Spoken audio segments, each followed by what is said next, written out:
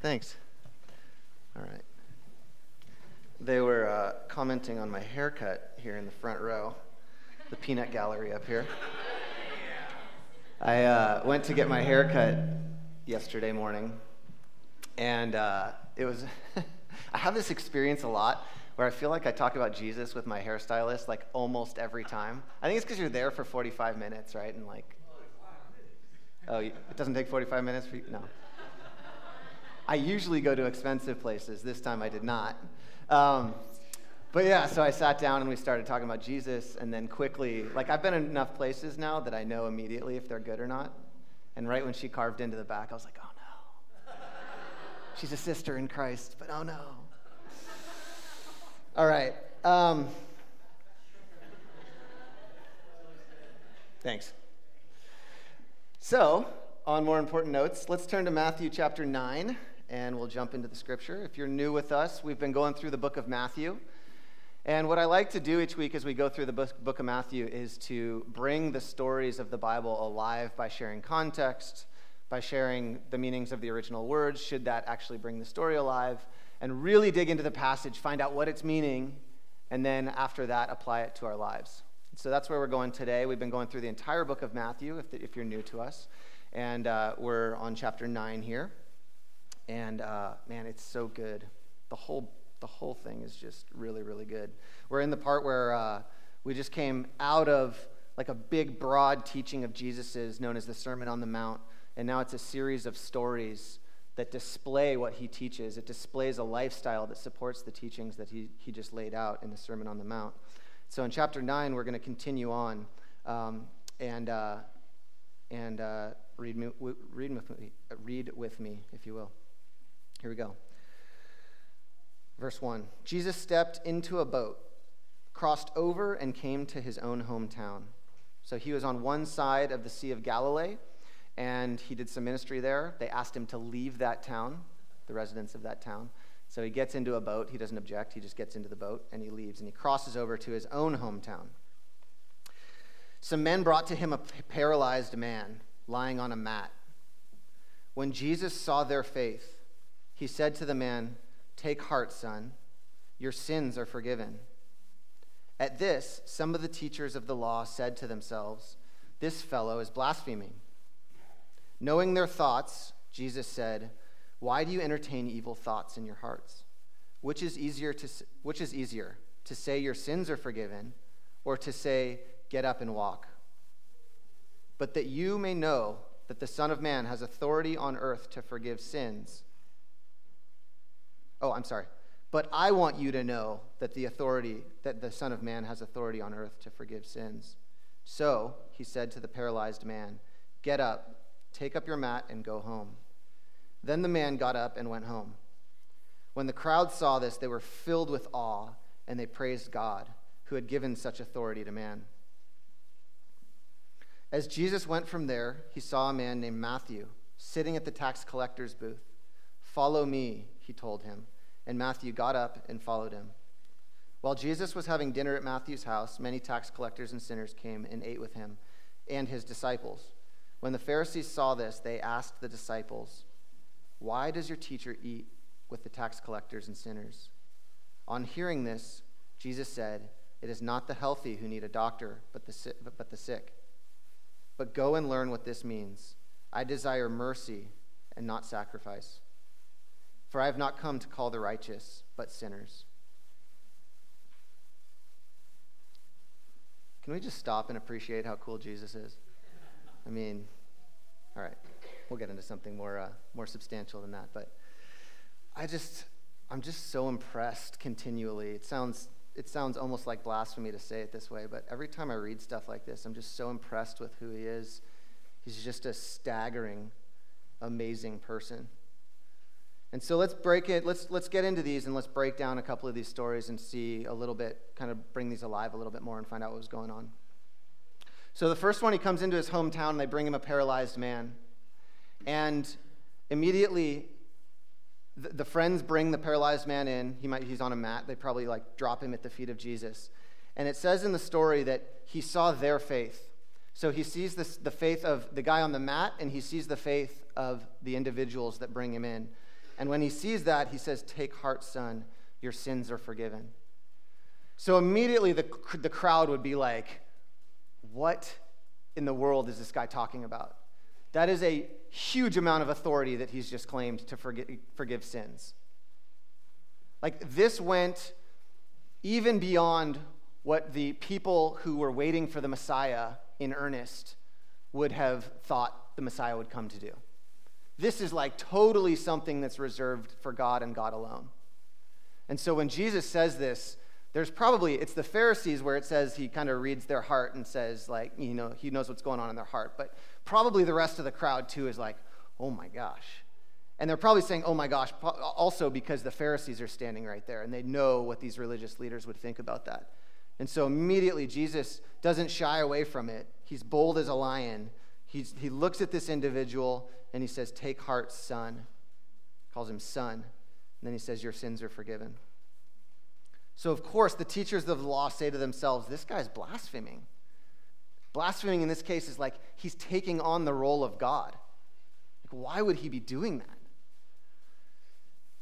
And so Jesus knows their thoughts, which is pretty awesome. And he says, "Why do you entertain evil thoughts in your heart?" Which is easier to say? Is it easier for me to say your sins are forgiven, which you can't see at all? Like, you won't know if I have authority over that or not? Or is it easier for me to come and say to this paralyzed guy, "Get up and take up your mat and walk"? Which one's easier to say? Which claim would be easier to prove out or not prove out? And then so Jesus, I get the picture that Jesus like looks right at them and he like, not with anger, but he's got like these eyes that are just like intense. And he goes, "But I want you to know that I have the authority to forgive sins on the earth, that the Son of Man has the authority to forgive sins on the earth. And therefore, so I say to this guy, get up your mountain walk." Guy gets up, and the whole crowd goes crazy. It's like, oh my gosh, who is this guy? And the thing that we've been seeing through Matthew, ever since we exited the Sermon on the Mount, is that the big question that Matthew is answering right now is, who is this man? Remember when he calmed the storm? They asked the same question. Who's this dude that has authority over the winds and the waves? Even the wind and the wave respond to his voice when he rebukes them. And so this whole thing about who is this guy continues right into Matthew chapter 9. And what he's answering now is insane. He even has authority to forgive sins. This would be like the paramount statement of Jesus saying, I'm the ultimate judge. There's one judge, and that's God. And he's given me the authority to judge. And I want you to know that he's given me what's more important than the authority to forgive or not forgive sins. What's more important than that? At the end of the day, we will all stand before the Lord and we will give an account for our lives. And there's going to be one judge that looks at our life and says, and makes a determination as to how we've lived that life. And he's basically saying here, I have the authority in the most important category to say whether you're right or whether you're wrong. In this case, I pronounce forgiveness over this man's life. And everyone's like, you don't have to. Who are you? You're just a person like me. And he says, no. Like, so that you know this, watch this. And the guy gets up off his mat. It's the ultimate statement of who he is. Don't miss this. Jesus is making a huge declaration about who he is and answering some questions, but in such compassion. Don't miss this either. In such compassion, there's this contingent of the audience that is trying to trap him in a way. They're thinking evil thoughts in their hearts and saying, like, this guy's blaspheming. This guy's a sinner. This guy's committing the ultimate sin, which is blasphemy. Trying to take the role of God. And right in that moment, he says, hey, even for you, I want you to know that I have authority on earth to forgive sins. He didn't have to do that. He didn't have to do that. He could have said, there the Pharisees go again, making judgments about me in their heart. They're irredeemable. Forget them. I have authority. They're not going to know about it. They're lost. Forget them. They're in the bucket of never to be redeemed. But he doesn't do that at all. He's like, no. I want you too. I need you to know this. I have authority in this way. The other thing that's crazy that I want to bring light to here is that there's a powerful statement about community in this passage. This man can only come to the feet of Jesus because there's friends there willing to pick him up, to bring him to the feet of Jesus, and drop him down at the feet of Jesus. And even in the statement, it doesn't say in Matthew, Jesus saw the faith of the man on the mat, and therefore he says, your sins are forgiven, and get up off of your mat and walk. He says he saw their faith, and therefore he declared, your sins are forgiven. Pull this out into our context. What's the stuff that Jesus has declared blessing-wise over your life because of the influence of the community around you? If you do community well, and you have friends that are bringing you to the feet of Jesus, there's going to be places in your life where you get before God, and he's like, you only won that one because of the people around you carried you. When you were in your hardest time and you did not have the power to get up and physically walk and lay yourself before Jesus in your time of in your time of biggest need, you would have been lost without it. You wouldn't have been able to do it without it. There is a powerful statement about community that's in this. We need friends around us that care enough to bring us to the feet of Jesus. And we need to be the type of people that are willing to inconvenience themselves enough to do this for other people too. You know, in Mark, it tells a very different story. Well, it's the same story, but it's got different details. They ripped apart the roof of some dude's house and dropped this guy down in the middle of the house. This was not like a layup, like, hey, just jump on my back, and like we come over here and like you lay him down, and it's like, all right, Jesus. They had to work hard to get this guy to the feet of Jesus. They pushed through a crowd. There was probably scorn about him. The guy who owned the house is like, dude, what are you doing? You just destroyed my roof, right? Like there was a thing that happened here that was real life. This wasn't just like kumbaya type friendship. This wasn't like, hey, I guess I'll show up for small group on Wednesday. This was like the real deal. Suki's pointing at people. She's like, this is the real deal type of community. This is where the friends are like willing to sacrifice for one another. And the crazy thing about this type of community that I want to point out is this guy gets the miracle of his life. First and foremost, he gets forgiven his sins. There's nothing more than that. Well, there's nothing bigger than that. There is something more than that. You got to imagine that this dude at the end of the day is like, sin's forgiven. Like, dude, like, I'm still messed up to the core. Like, I can't even walk out of this place. Like, thank you for forgiving my sins. That's awesome. But can you heal me too? Jesus does both. Can you imagine the testimony that the friends have from that? See, if you live life in isolation, where it's your walk with Jesus and you kind of do your thing and you're not inconvenienced by the problems that are going on in other people's lives, do you know how many testimonies you'll have in your life? You'll have the testimonies that you actually go through with Jesus.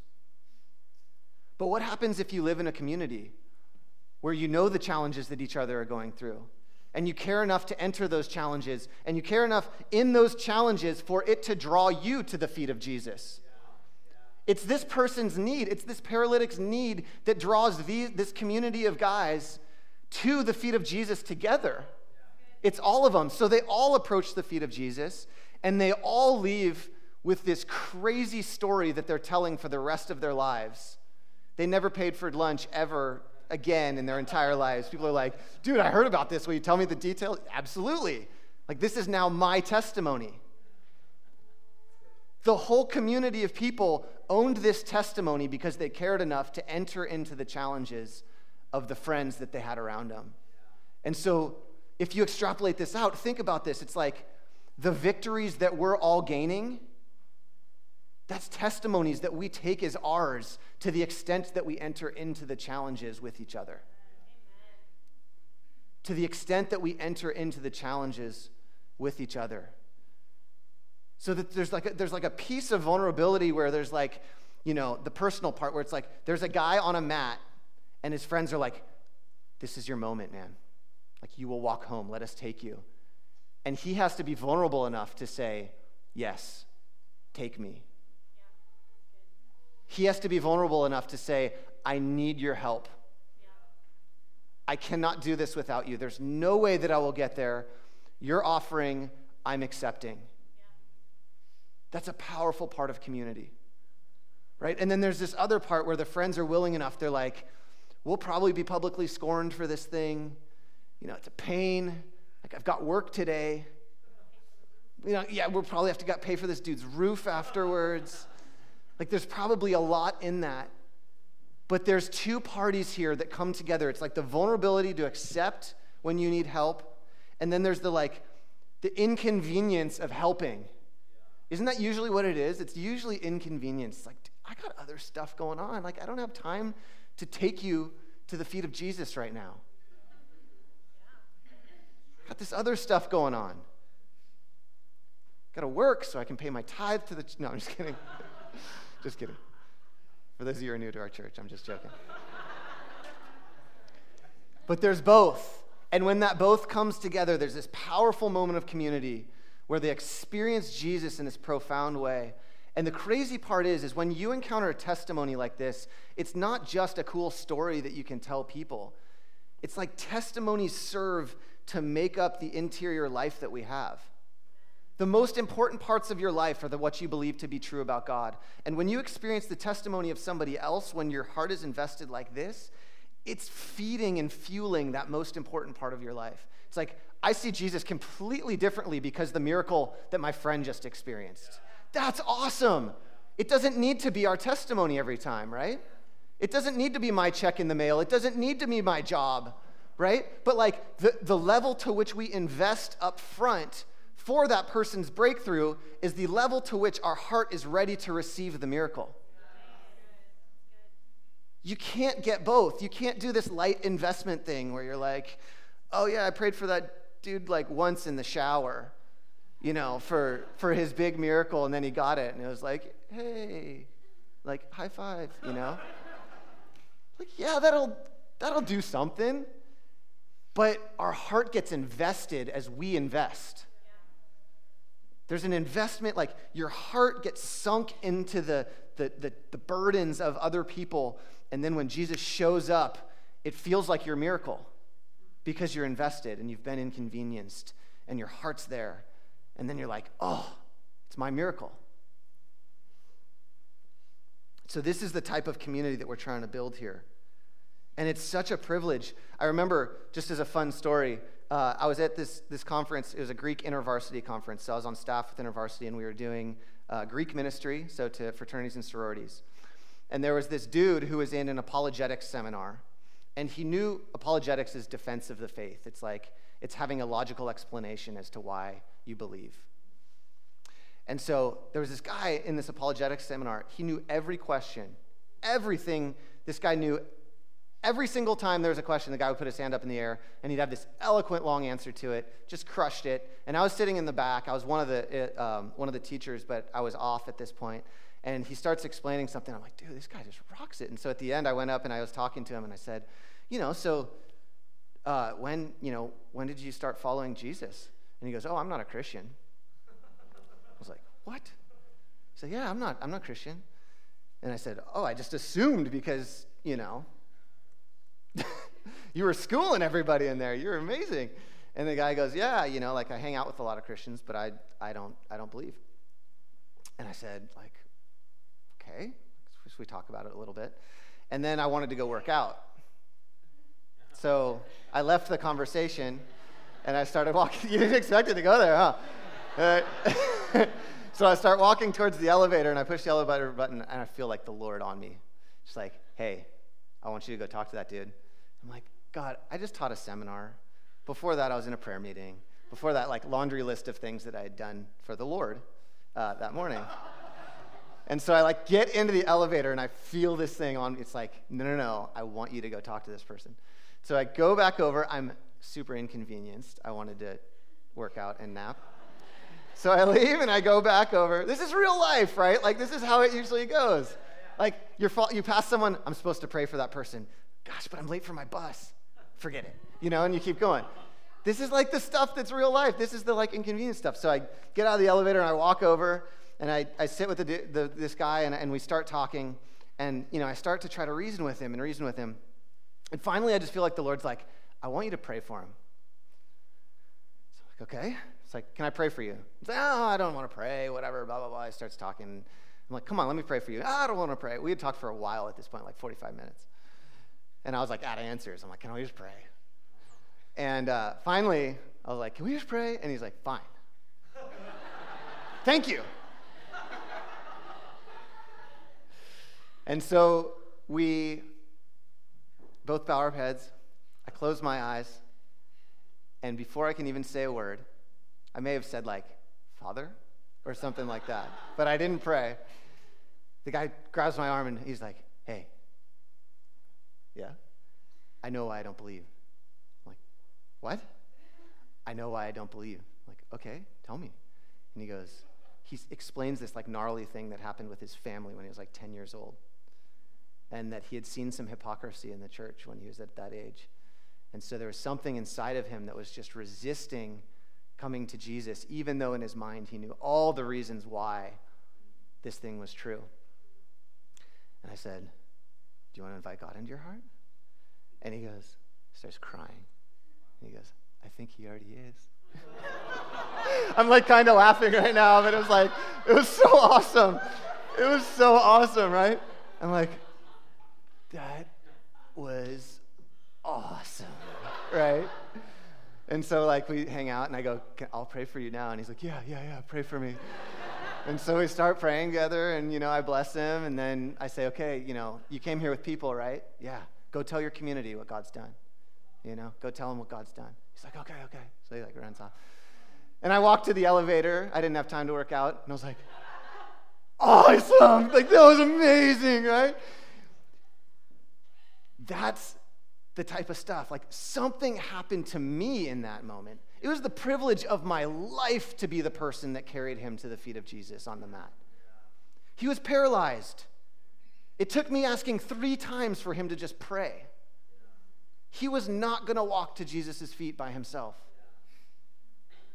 And I make this pitiful little sacrifice that we all correctly chuckled at of not going to work out in the middle of this conference. And God gives me the privilege of getting to see him in action.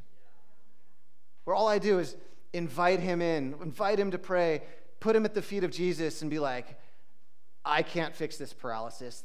The dude knows more apologetics than I'll ever know. And I'm out of answers here. And Jesus is like, hey, son, your sins are forgiven. It's amazing. This is the privilege of our life, but it requires us to be inconvenienced. It requires us to get close enough to our community and our friends, both those who are following Jesus hardcore and those who aren't, where we're close enough to each other's lives, where we're invested. We know what's going on with people as a starting point. On the other side, we're vulnerable enough to share with people what's going on. There's some breakthroughs that you will get in your life that will only be had if you do community well. You can thrash around your entire life and you will have that paralysis unless you have somebody who's going to pick you up and take you to the feet of the Jesus. He never intended us to do this walk by ourselves. And we do it by his ways, and things work. We don't, and there's ramifications.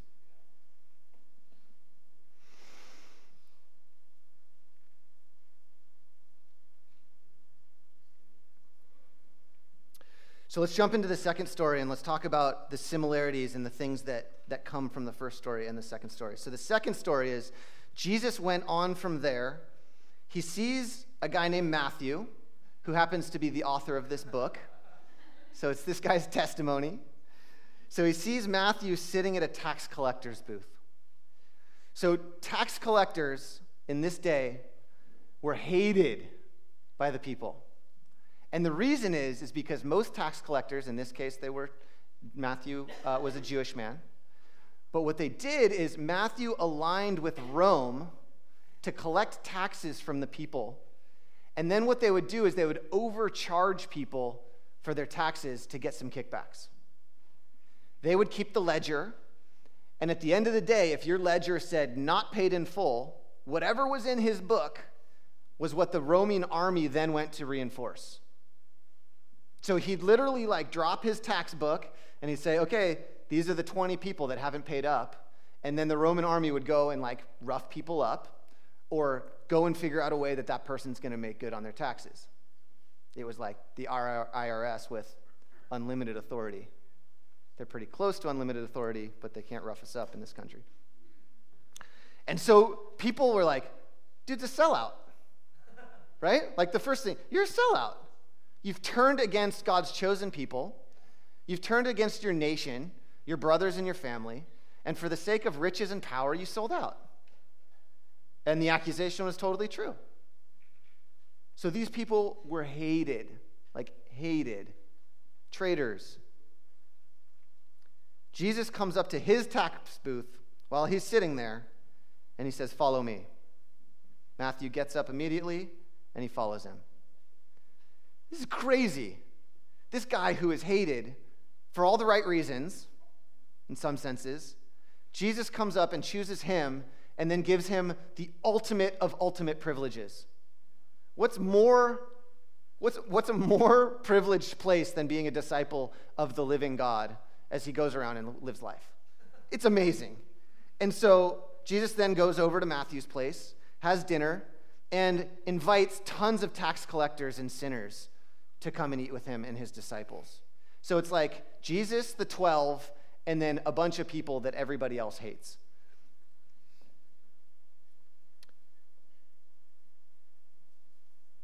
When the Pharisees saw this, they asked the disciples, why does your teacher eat with tax collectors and sinners? That's a good question.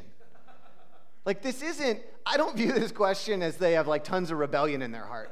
This is a good question. This was completely different than any of the other scribes, Pharisees, religious leaders, rabbis. They would not have done this because eating, reclining at a table with people was a thing of intimacy.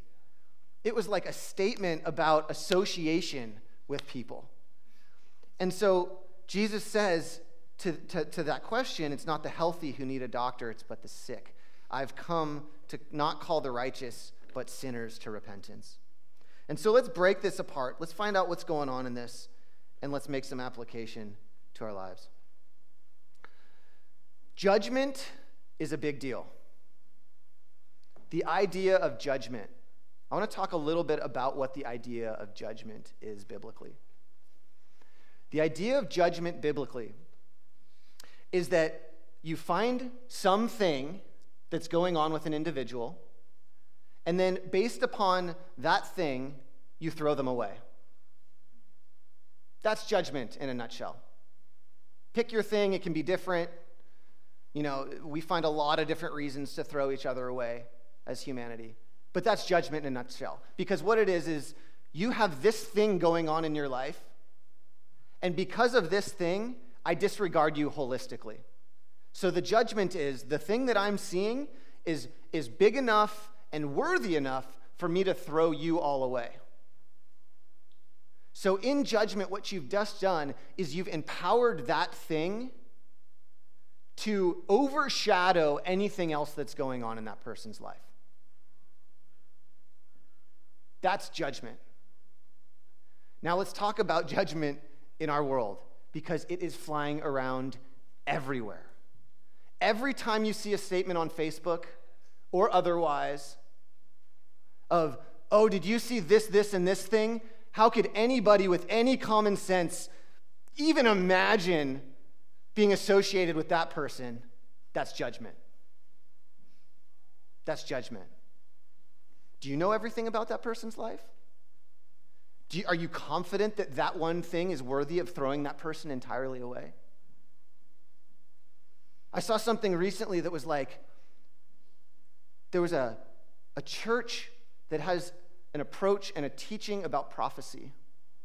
And there was a comment made about a teaching on prophecy that was like, because of this one stance in terms of the way that we're supposed to interact with this one part of the way that we operate as a church, or this one like belief system that has to do with one gifting in the church, they're a bunch of heretics. We shouldn't listen to them. We should warn people about them. We should put judgment on them. They should be in the category of outside.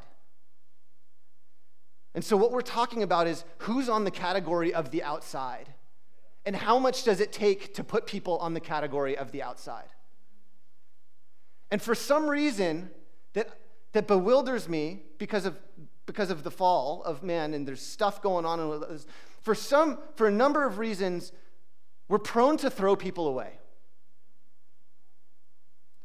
We're prone to make holistic determinations about people because of the stuff that we're smart enough to spot in somebody's life. Or we know enough to make, that's really bad theology in this area, so we should just chuck them away entirely. Even though the church is thriving, bringing hundreds of people to the Lord every month, is producing some of the best worship music that the church has to offer right now, is spreading all around. I mean, you could go on and on about the fruit. The same thing happened with Heidi Baker years ago. This woman is planting churches all over Mozambique, Africa. There's miracles happening everywhere through her ministry. People are coming to the Lord left and right.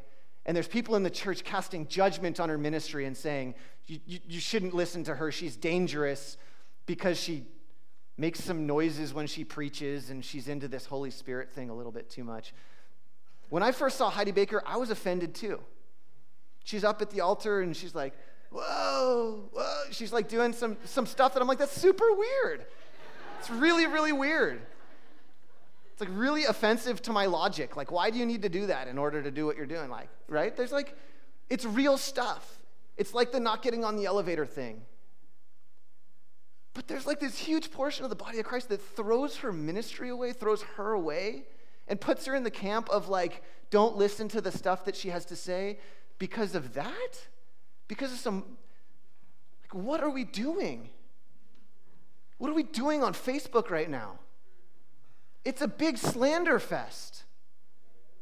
I've like hated getting on Facebook lately because it's like, Trump is wicked and vile. If you vote for him as a Christian, or if you vote for him in general, you don't have a thread of logic in your head. And then, of course, the other side, what does it say? Exactly the same thing. Well, if you had any logic or maturity in if even a bone in your body, and you vote for Hillary, what are you thinking? Don't you know her stances? It's like, don't we see that all of this is judgment? Don't we see that all of this is divisive and not helpful? Don't we see that when this is going on, it's just inflammatory and it's not changing anybody's mind? I feel like the devil's sitting back with his feet up being like, I don't even need to do anything anymore. Like, they'll just go at it themselves. Yeah. Jeez. And then like this, it's not even anymore just the candidates themselves, it's the association with the candidates. How is Jesus sitting with tax collectors and sinners? Right? It's the association with the people. And so he gets thrown, like he's at potential of getting thrown away. We have to stop and just say that this is madness. This is madness. You know what's going on with Trump and Hillary? You know what's true about them? They're both children of God. They're both created in the image of God. Whether they recognize Jesus as Lord and King or not, they are still created in the image of God. So, can we respect them as people that have been created in the image of God? Can we stop tearing people down because what they're not and what they are and what they're not? Should we be calling out the stuff in their lives and saying like, yes, I actually want to know about the stuff that's going on in their life because it can affect my vote? Absolutely. Like, I think one of the most interesting things about this passage is that Jesus doesn't say that these people aren't sinners. He doesn't say that they're not sinners. He just says that, yes, they're sinners, but that's not the most important thing going on here. The most important thing going on here is that they get a revelation of who I am. And that before you come out of your sin, I'm here. I'm available. If you choose me, I'm all in. There's this powerful statement that Jesus is making to the Pharisees, to the disciples, to the tax collectors and the sinners, and it looks something like this. No matter what your life has looked like, if you want to come follow me, awesome. And part of following me means leaving your old lifestyle. Like, it's truly going from somebody who was living a sinful lifestyle to following me. Like, that is super real. But he doesn't need to have the sin bullhorn at every dinner that he goes to. It doesn't need to be the primary topic of conversation every time he enters the room. He's totally fine sitting with these people, making another statement about their value. The King of Kings is willing to sit down with you at this table. The guy who just healed that paralytic and said that he has the authority over sins, yes, I'm willing to sit down with you just as you are, before you've done anything. I'm willing to get into a communal space with you that is seen as one of the most intimate things that you can do with people right now. And hordes come to him. Can you imagine if he had been this like sin amplification, that's all that I see in my perspective type of person? Would anyone be sitting at the table with him? But the masses come to him. And it doesn't say that he like first agenda is like, okay, guys, like, you know, let's all confess and repent immediately. It's like that is a part of following Jesus. Confession and repentance is a part of following Jesus. But guess what it is? You're enamored with following Jesus. That's what comes along with following Jesus. It's not this thing that you have to be crazy consumed with all the time, and if you're a good Christian, the louder you yell at the sin that's in the world, the more earnest you are. Do you know that's what the Pharisees expected Jesus to do? That's exactly their argument as to why he's not a real Christian. It's weird because Christian, Christ, Jesus, but he's not a real follower of God. Like, they have judgments against Jesus because he's not like them in the sense that he's more concerned with the holy lifestyle than he is the person that's sitting in front of them. Maybe that's just not the message that they need to hear at this moment in order for them to end up following Christ. Not that it's not an important message, just that it doesn't need to be our only message. Not that we don't call people to true repentance. Why would we introduce someone to the most beautiful Lord in the world and say he can free you from all of these things and then expect that we would leave people in that place? Absolutely not. But like Jesus is making an absolute statement here about his priority. It's a priority statement. Jesus wanted people. The Pharisees wanted people who had only done things that were right. The people that had great theology, a holy lifestyle, those are the people that the Pharisees would interact with and welcome in. Jesus wanted the people first, even the sick ones. He would search them out. He would find them out. He'd find the most sick of them all, sitting in a tax booth, and he would go and he would dine with that person and call that person to repentance, to follow him. It's a statement about his value system. It's a statement about how this whole thing works. He's like, hey, the important part is come follow me. That stuff, that leaves as you come follow me. By coming to follow me, it is repentance. So let's go. Come follow me. And Matthew leaves his tax booth behind. But don't miss the point here, the statement of priority. Suki wants to come up and share. Come on. I just wanted to share a little something that I was feeling and seeing when we were praying this morning.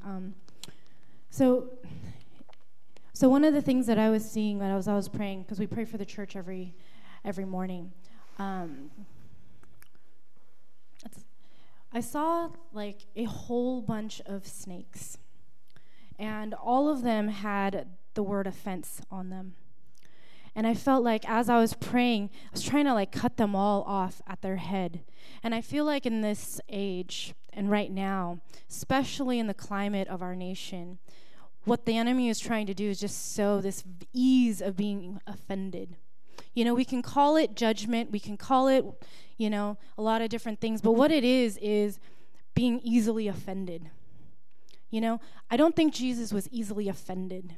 I think right now you can't say boo, you can't like turn your head the other way without someone being so offended about something and disregarding or making assumptions about what's going on in the heart of another person because of a specific action. And I just want to highlight and bring that into a real life situation because I feel like this is really what the enemy is tempting us to do. I believe that our nation is more divided than it's ever been because we can't be in relationship with people unless they 100% agree with us and that they do everything exactly the way that we feel like it should be done. We can't submit to anyone or we can't go anywhere unless the very people we are with just prescribe to the very thing that we believe is right, the way that we believe it should be done. And because of that, our relationship circle becomes smaller and smaller and smaller because who else is going to see everything just that way except maybe you and a few other people? I'm not saying that those other people are okay or they're right. There's a lot of wrongs, but let's just be honest. The world is full of a lot of wrongs. It always has been. But for some reason now, we can no longer move beyond the fact that there are wrongs to see the people beyond them.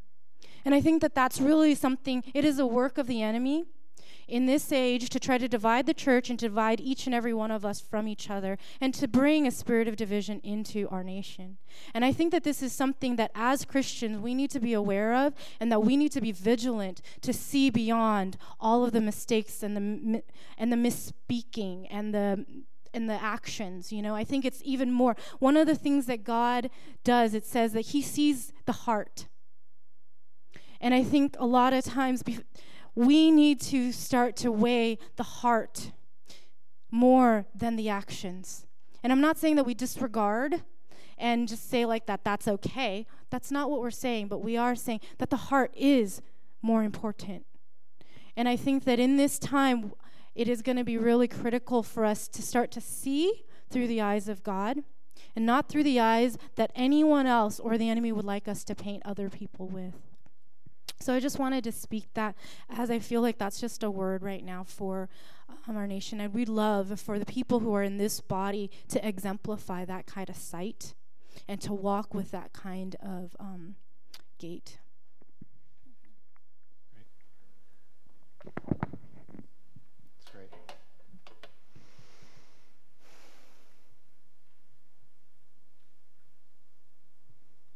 Sorry it got intense in here. It's real stuff, huh?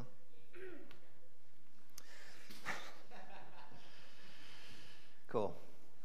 Well, that is a good place to crash land this sermon into this side of the building. So let's all stand together. We need some prayer.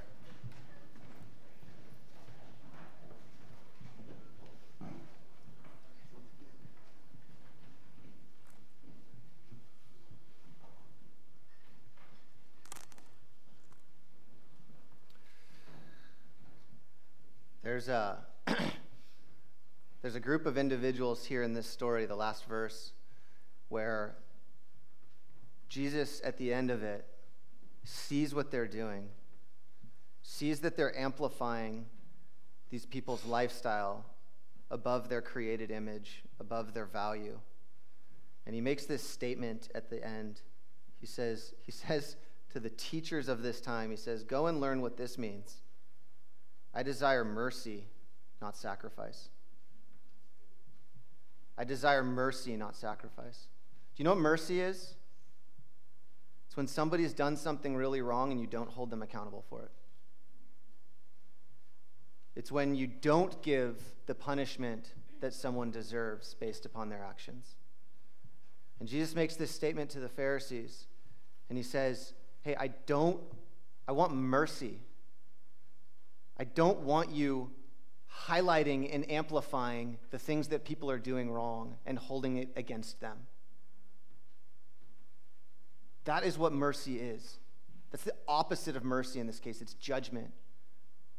How much do we amplify the stuff that people are doing wrong around us?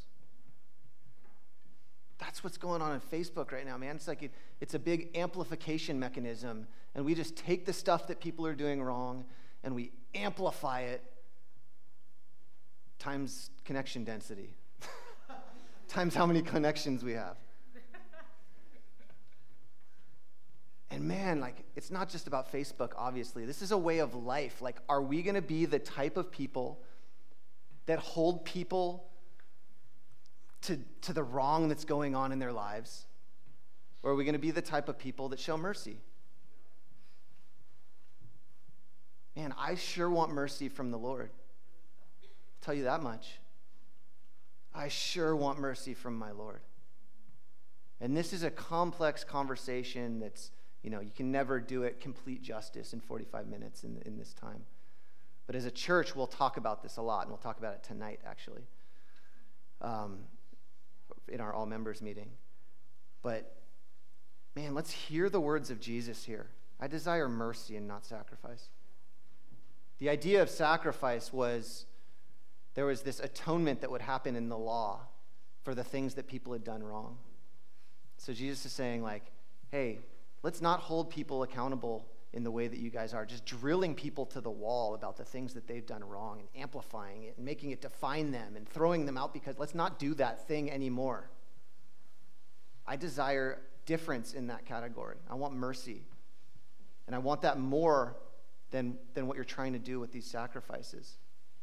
Trying to be perfect to the law all the time. Nobody wants to hang out with you when you're like that. All right, let's pray. Lord, thank you that you are incredibly merciful. Thank you that you came to seek and save sinners. God, that you came to seek and save out the people that are sick. And God, we just declare, God, that we do not have it all right. God, we put ourselves in the camp of sick in many areas of our life, God. In our perspective, in our theology, in our friendships, in our ability to love. There's so many areas, Lord, where we put ourselves in the camp of sick. And Lord, we exalt in that position because it's an open door opportunity for you to be the great healer. Yeah. We ask, Lord, that you would have mercy on us. Yeah.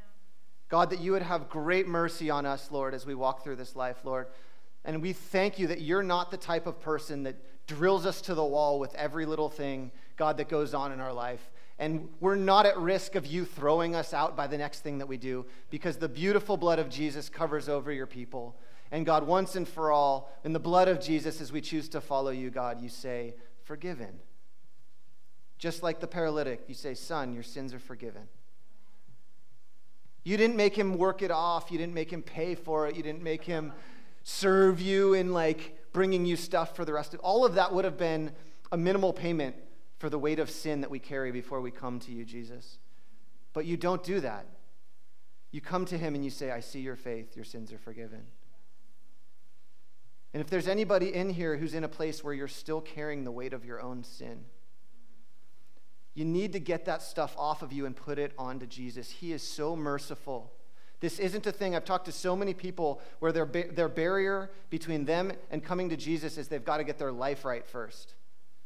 And that's why Jesus sat with tax collectors and sinners, the worst of society, and had communion and broke bread with them first, because he's saying, come to me first, and in following me, your broken lifestyle and the things that are not right about your life will fall off behind you. That is everybody's testimony who's ever come to Jesus and said, my life is sick. Every single one who comes in humility and says, man, there's things in my life. My family's a mess. I keep getting fired. I keep getting let go from my job because of this character defect. I'm miserable. I don't have joy in my heart. There's so many ways that we walk around sick. And Jesus invites all of us in and says, come to me. Come to me, the merciful one. And let me declare forgiveness over your life as you trust me and follow me. And so, Lord, we as your church, we ask for great wisdom. We ask for great understanding. We ask for great humility. And we ask, God, that in this time, Lord, that you would do a powerful work in our nation and in your church. God, we ask that you would come and that you would restore a place of unity. You would teach us what that means. You would teach us what unity means, God, that you would bring the body of Christ into unity in all of the ways that that means, God, and that you do a great work in our nation, God, to heal this land by the power of Jesus Christ. Our hope is not in a politician. Our hope is not in politics at all. Our hope is in the blood of Jesus Christ. And you're powerful, God. You're the powerful one, God. We see all the ways that society is broken, God. And if you choose to use government as a tool to restore it to your kingdom values, then great. If you choose to use some other way, our hope isn't there anyway. Our hope is in you first and foremost, God. And so we give you the glory, we give you the honor, God. I pray that by the power of your Spirit, you would just aid this message, God, that you would carry it and you'd walk alongside people as they unpack it and digest it, Lord. And that you would be the one who leads us and guides us into all truth. I give you the glory and the honor in Jesus' name. Amen. All right. We're sitting in the dark, but we're going to leave here without another worship song, which is weird for us.